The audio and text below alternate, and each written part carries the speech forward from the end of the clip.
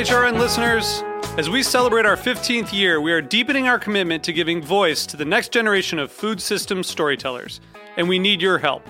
Our internship and fellowship programs help activate new possibilities for underrepresented and underestimated young people through experiential journalism, audio engineering, and production training. Through these unique programs, HRN helps food equity stewards build essential workforce readiness skills that expand their potential and foster economic mobility. Please consider supporting these critical programs. And with a minimum donation, you can be entered to win a dinner for two at an amazing restaurant in one of 8 cities and tickets to a concert at a great venue in one of those cities. We have incredible partners across the country who have donated, as they also share our passion for helping to educate the next generation of food systems storytellers. Check out heritageradionetwork.org/15 to donate and enter to win today. That's heritageradionetwork.org/15 to donate and enter to win today. And make sure you donate before March 31st. Thank you. This episode is brought to you by The Great Grow Along. Sign up at greatgrowalong.com.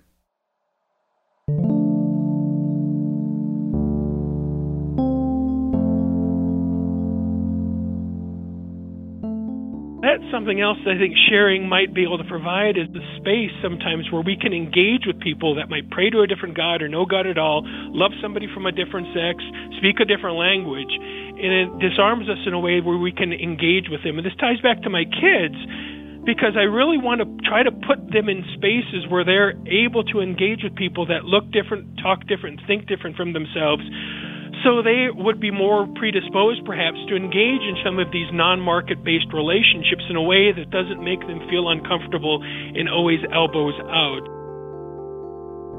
That was Michael Carolan on the benefits of sharing food, a possible solution for surplus. We'll hear more from Michael shortly. Surplus is usually defined as what's left over when the demand or need of a population has been met. However, in the context of the food system, this definition leaves us with more leftovers than answers. What might be referred to as surplus food faces a core contradiction. While approximately 35% of the food supply in the U.S. goes to waste, about 50 million people nationwide are experiencing food insecurity. This number is increasing from previous years due to the COVID-19 pandemic, which begs the question, is it possible to have a food surplus when the need for nourishment is only going up? This week, we rethink the meaning of surplus. We start off with a lesson on embracing the food sharing economy. Then we walk through the process of upcycling leftover grain from breweries into crackers. We learn about eliminating surplus in dairy production as a response to COVID-19. Last but not least, we look into examples of closed-loop manufacturing that turns surplus or waste into common household products. To listen to the full interviews featured in this week's episode, check out our show notes. I'm Katie Mosman-Wadler, and this is Meat and Three. Meat and Three. Meat and Three. Meat and Three. One meat, 3 sides. Food, news, and storytelling. A square meal. For your ears. Meat and Three.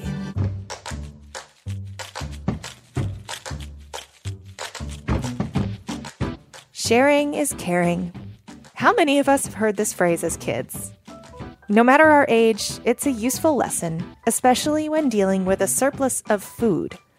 Could sharing be an answer to our waste woes? In this throwback episode of Feast Your Ears from December of 2018, host Harry Rosenblum discusses the food sharing economy with sociology professor Michael Carolan.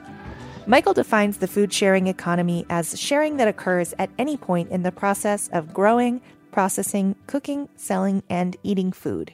He's the author of the book, The Food Sharing Revolution: How Startups, Pop-ups, and Co-ops Are Changing the Way We Eat. I thought through the lens of food in particular, because food is one of those things we are comfortable in sharing in some respects. We have seed sharing networks, seed libraries, cooperatives, and so forth. And so I thought it would be an interesting lens to really kind of unpack the sharing economy and talk about aspects of it that might be working, aspects of it that might not be working, so that we can glean from that an understanding of how we might want to facilitate a sharing economy in the future that actually generates well-being and what I talk about in the context of food sovereignty. There's this talk about how we're living in a moment where we're all kind of part of a political tribe. And one thing that really interests me around food is food seems to be something, because we all need it for our survival, sometimes allows us to take those political tribal identities off for a moment and allow us to engage with people at a level that we otherwise wouldn't be engaging with them at, because we all either want to eat good food or we want to learn about gardening or we want to learn how to pick asparagus or cook it. Michael believes that the power of sharing to bring different people together is catalyzed by community members who know their region best. Instead of prescribing a model of sharing that works for everyone everywhere, he emphasizes the importance of solutions designed with the needs of specific communities in mind. The truth of the matter is that our solutions have to be community-based, they have to be agroeconomically based, they have to be rooted to place for them to actually work. And so this is where I come in my quest to try to tell stories about where I think people are innovating in really creative ways. And this kind of brought me to these collaborative arrangements around the sharing economy, which are really doing things that bring about stories I don't think enough people have heard of, let alone thought about. You grew up in a farming community, right? A small community in Iowa? I did. A small rural community in northeastern Iowa, a town of about 350 people. I myself was not a farmer. My father was raised on a farm. I spent my summers also producing fruits and primarily vegetables and selling them and giving them to community members. So it's something that's near and dear to me. I grew up in the 80s. I was born in 1974, and so I remember the 80s quite well, and of course the famous 80s farm crisis. I was struck by how the system seems to be working against these people who I knew to be extremely hardworking individuals. Michael's experience observing how the food system was working against his community led him to consider what factors make a sharing economy thrive. I'm really concerned about that aspect, the preconditions that make sharing possible to begin with. How do we make people even comfortable or want to engage in a relationship that's non-market based? How can we build community around these systems, these ecologies? Perhaps if we engage in some of these practices that I tease out as having societal benefits, and it normalizes a different type of worldview that's more based upon non-market relationships than exclusively commoditized market relationships, it may have a profound impact on how we think what good policy ought to look like and what a fair and just food system ought to look like as well. On the first anniversary of COVID-19 appearing in the U.S., this worldview may be more important than ever. In the past 12 months, many communities have taken steps to redistribute and repurpose what might be considered surplus. These initiatives are often grounded in non-market relationships and, as Michael encouraged, rooted to place. Our next stories explore examples of how to repurpose surplus to benefit both people and the planet.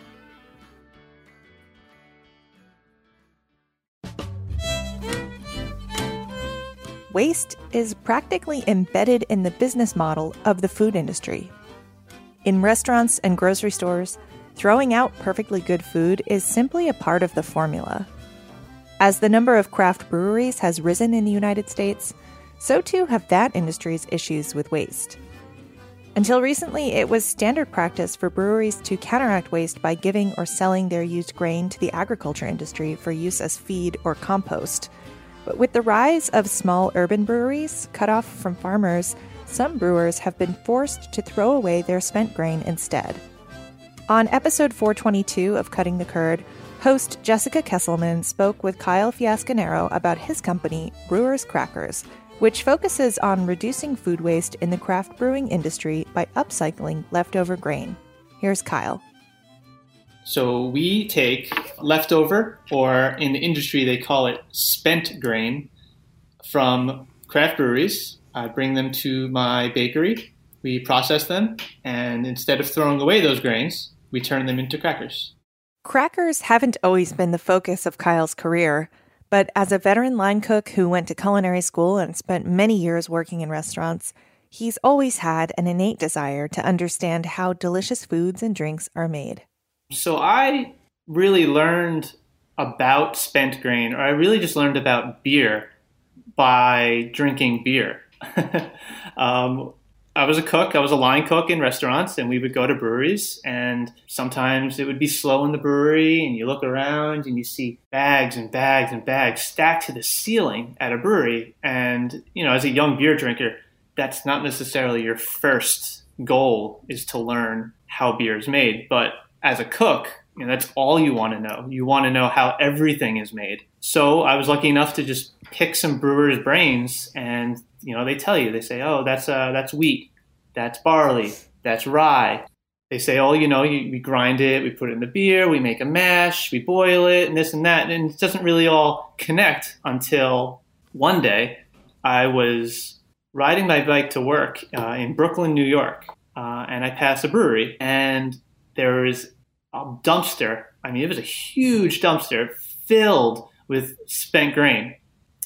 Right next to this brewery happened to be a Jewish bakery, and that Jewish bakery was cranking, and it smelled delicious.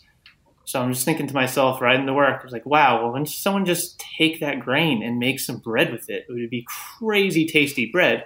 And that was kind of the aha moment. That day, Kyle took some of the spent grain back to the restaurant where he was working and made his first upcycled cracker. So the first version was just water, spent grain, some butter, and salt. And that was it.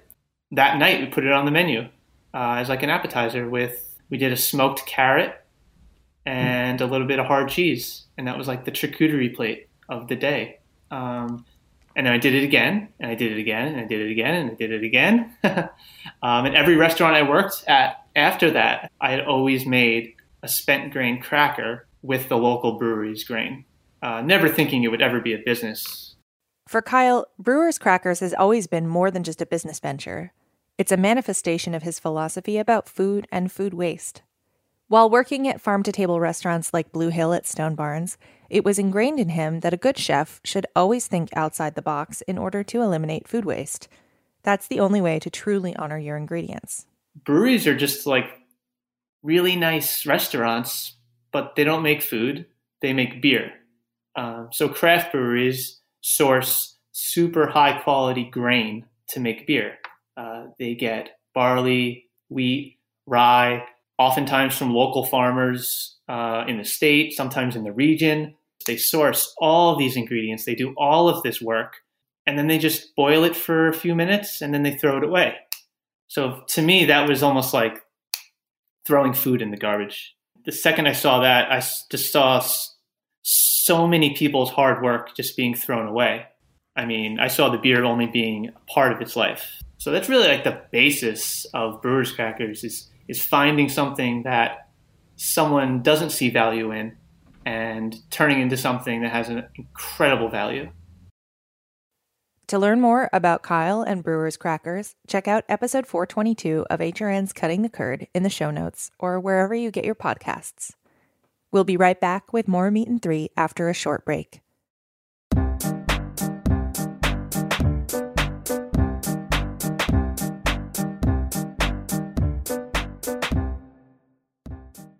This episode is brought to you by The Great Grow Along, a 3-day hosted virtual garden festival connecting you with the influencers, tastemakers, and cutting-edge content of today's gardening world.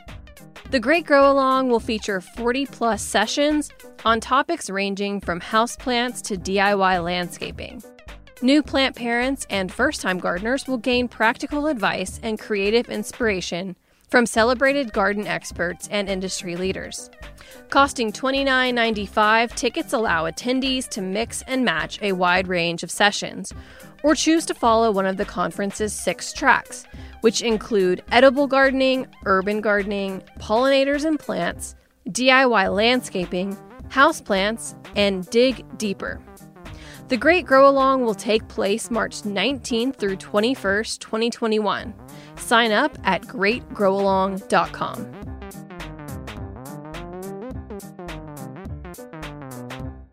Welcome back to Meat and Three. Reduce, reuse, recycle. When we think about ways to solve surplus issues, one of the most obvious solutions is to repurpose it into something new.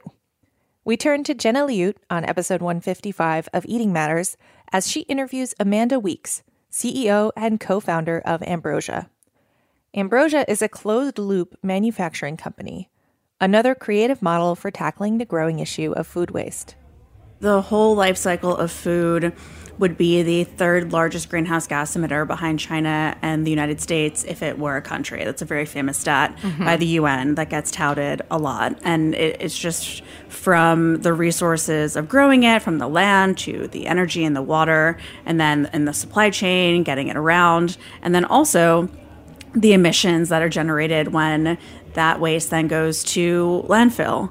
Landfills are the third largest methane emitter in the U.S., and methane's really bad. Ambrosia uses a closed-loop manufacturing system to turn food waste into common products. Think of it as the difference between a line and a circle. In a typical supply chain, raw materials are used once to create products that have a finite lifespan. A closed-loop supply chain instead reuses the same materials over and over to reduce waste. It's upcycling on a larger scale. For us, what it means is manufacturing products that are not only intended and designed to be circular, but that source its materials in a circular way. When I first started working on this, it was because there was a lack of processing technology for food waste at a meaningful scale to address all of the laws and regulations that were being passed across the country to divert food waste from landfill.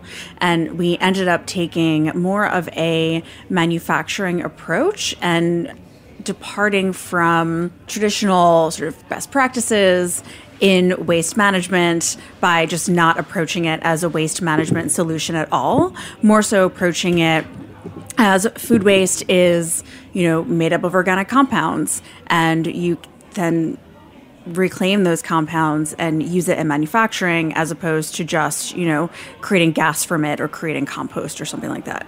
Ambrosia applied this process to their first product that was launched last February, an all-purpose house cleaner made from food waste. I was looking for ways to process food waste, to derive new ingredients and chemicals from food waste, to isolate what already exists in food waste. A byproduct of our, different process testing was this sort of like mix of water, organic acids, and alcohol. And so I looked at that and I was like, oh, I think we have a natural cleaner. Mm-hmm. And then we started testing it. So we sent it out to different labs to test its composition, make sure it was safe, make sure there wasn't anything else in there. And then we started working with different consumer products labs for efficacy testing, so to test that it actually could clean. So we tested that over the course of like 2-ish years. Every single time we got the results back, it exceeded my expectations. One of the questions I get a lot is, what does it smell like? It smells good. Smells good. And it took us a while to figure out the right scent, but it's a very basic scent. It's 3 essential oils. It's bergamot, peppermint, and lavender. As they look into future projects, Ambrosia's big objective is to take in just about any food waste. It can change from day to day. So it's, meat, bones, dairy, vegetables, all food waste. There are other types of processing technologies that need it to be consistent, or it will throw their system out of whack, or, can't accept certain things. And so it was very important to us that we developed a process for mixed food waste, again, to actually provide a real waste solution. To hear more about the process of developing this cleaner and Ambrosia's journey as a startup, check out episode 155 of Eating Matters. Stay with us for our next story on how local organic sellers are addressing the issue of surplus production in the dairy industry. 3.7 million gallons. That's how much milk farmers dumped out every single day in May of 2020. Not all dairies are created equal, though. While larger operations have trashed millions of gallons of surplus, many smaller dairies have successfully met the demand of their local communities. In episode 329 of What Doesn't Kill You, host Katie Kiefer lays bare the state of dairy in Pennsylvania with the help of Aaron Dulong. You know, in the age of COVID, where a lot of those institutional processors did grind to a halt and a lot of farms had to dump milk in Pennsylvania, even while supermarket cases were bare, the organic market stayed strong because the organic market didn't rely on institutional buyers as much as conventional milk. That's Aaron. He's the statewide lead education coordinator for the Parsons Dairy Grazing Apprenticeship. He also manages educational programs for PASA Sustainable Agriculture in eastern Pennsylvania. What we need to look at with coronavirus and COVID is how it spoke to the power of local food systems as not just like nice ideas, but actually resilient strategies in the face of disaster. The reason dairy prices are so in the dumper right now is because of the overproduction of milk, right? I mean, isn't that largely the culprit here? Is that you have people have been encouraged to make too much milk, and there's no like in Canada where they control the supply and demand. We don't seem to be able to we don't seem to be able to implement anything like that here. So what would you endorse as something that would potentially revive the industry in addition to the programs that you are already essentially managing in Pennsylvania? The first thing I'll say is I think supply management's a good idea. And I think that a lot of dairy co-ops are doing it de facto. Land O'Lakes has a quota system in place, and they've had it in place for some time. Organic Valley has their farmers on quota at this point. That's basically supply management. The bigger truth here is that consumption of fluid milk has decreased since the 1970s, and I don't think anyone really sees that bouncing back. So we have to acknowledge changing diet. And part of it is the recognition of changing trends. So where is the demand? Where is the market growing? And, the big dairy concerns often seem more concerned with growing markets rather than the declining U.S. market, which will benefit the 10,000 cow dairies, but will drive the smaller dairies that are serving a domestic population out of business. The issue of surplus within the dairy industry is not a direct result of the COVID crisis. But the thought of supermarket shelves sitting empty while producers poured out millions of gallons of milk per day brings to light an important question. Are we managing for regional and local economic health, or are we managing for multinational markets? Historically, big dairy has prioritized big outputs. However, Pennsylvania's organic dairy farms have thrived despite the supply chain disruptions brought on by COVID. By selling directly to consumers and producing with an eye towards local markets, Pennsylvania's small-scale farms may lend a promising model to the future of local dairy. For more information, listen to episode 329 of What Doesn't Kill You.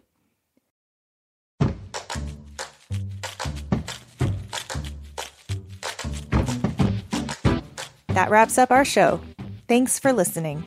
Special thanks this week to Maya Bernstein-Shallett, Sasha Cohen, Tao V. Duong, and Cameron Berger. Meat and Three is produced by Hannah Forden, Matt Patterson, Kat Johnson, Dylan Hoyer, and me, Katie Mosman-Wadler. Our audio engineer is Matt Patterson. Our theme song was composed by Breakmaster Cylinder. This program is supported in part by public funds from the New York City Department of Cultural Affairs in partnership with the City Council. Meat and Three is powered by Simplecast. Meat and Three is a production of Heritage Radio Network, the world's pioneer food radio station. Learn more at heritageradionetwork.org and follow us at heritage_radio. And please stay in touch. Whether you have a story idea or would just like to say hey, write us at ideas@meatand3.nyc. That's all spelled out. This is Lou Bank, and before I ever went on any agave road trips, I was taking daily trips on the G Line from Manhattan to Greenpoint, Brooklyn, where I lived with a couple of my Marvel Comics co-workers. Where we lived then is about 4 blocks from where Duke's Liquor Box is located now. Where was Duke's in 1989? We sure could have used it back then. Back then, you couldn't even find decent beer. But now, man, now if I were thirsty for something obscure, like, say, I don't know, a gin made with guava and passion fruit, I'd go to Duke's Liquor Box. Haitian bitters? You thirsty for Haitian forest bitters? Hey, go to Duke's. How about heirloom tomato eau de vie? I didn't even know what that was in the 1980s. But Duke's has that. Duke's has small batch distilled gems like LA1 whiskey, or if you want to drink like a druid, grab a bottle of their Glendalough pot still Irish whiskey, aged in sustainably harvested 140-year-old Irish oak barrels and ex-bourbon barrels. Or, what's that you say? Does Duke's have agave spirits? Well, of course they do. Duke's Liquor Box prides itself on their selection of fine spirits and wines, so you'll find rare, delicious treasures like Cinco Sentidos Tobola, Tosba, Pachuga Mezcal, and Siembra Valle Ancestral Tequila Blanco. Duke's Liquor Box has everything you want, including a selection of New York spirits from their locals only shelf. The only thing they don't have? That's a guy named Duke. So don't ask for Duke when you visit Duke's Liquor Box at 114 Franklin in the heart of Greenpoint. You can also shop online at dukesliquorbox.com.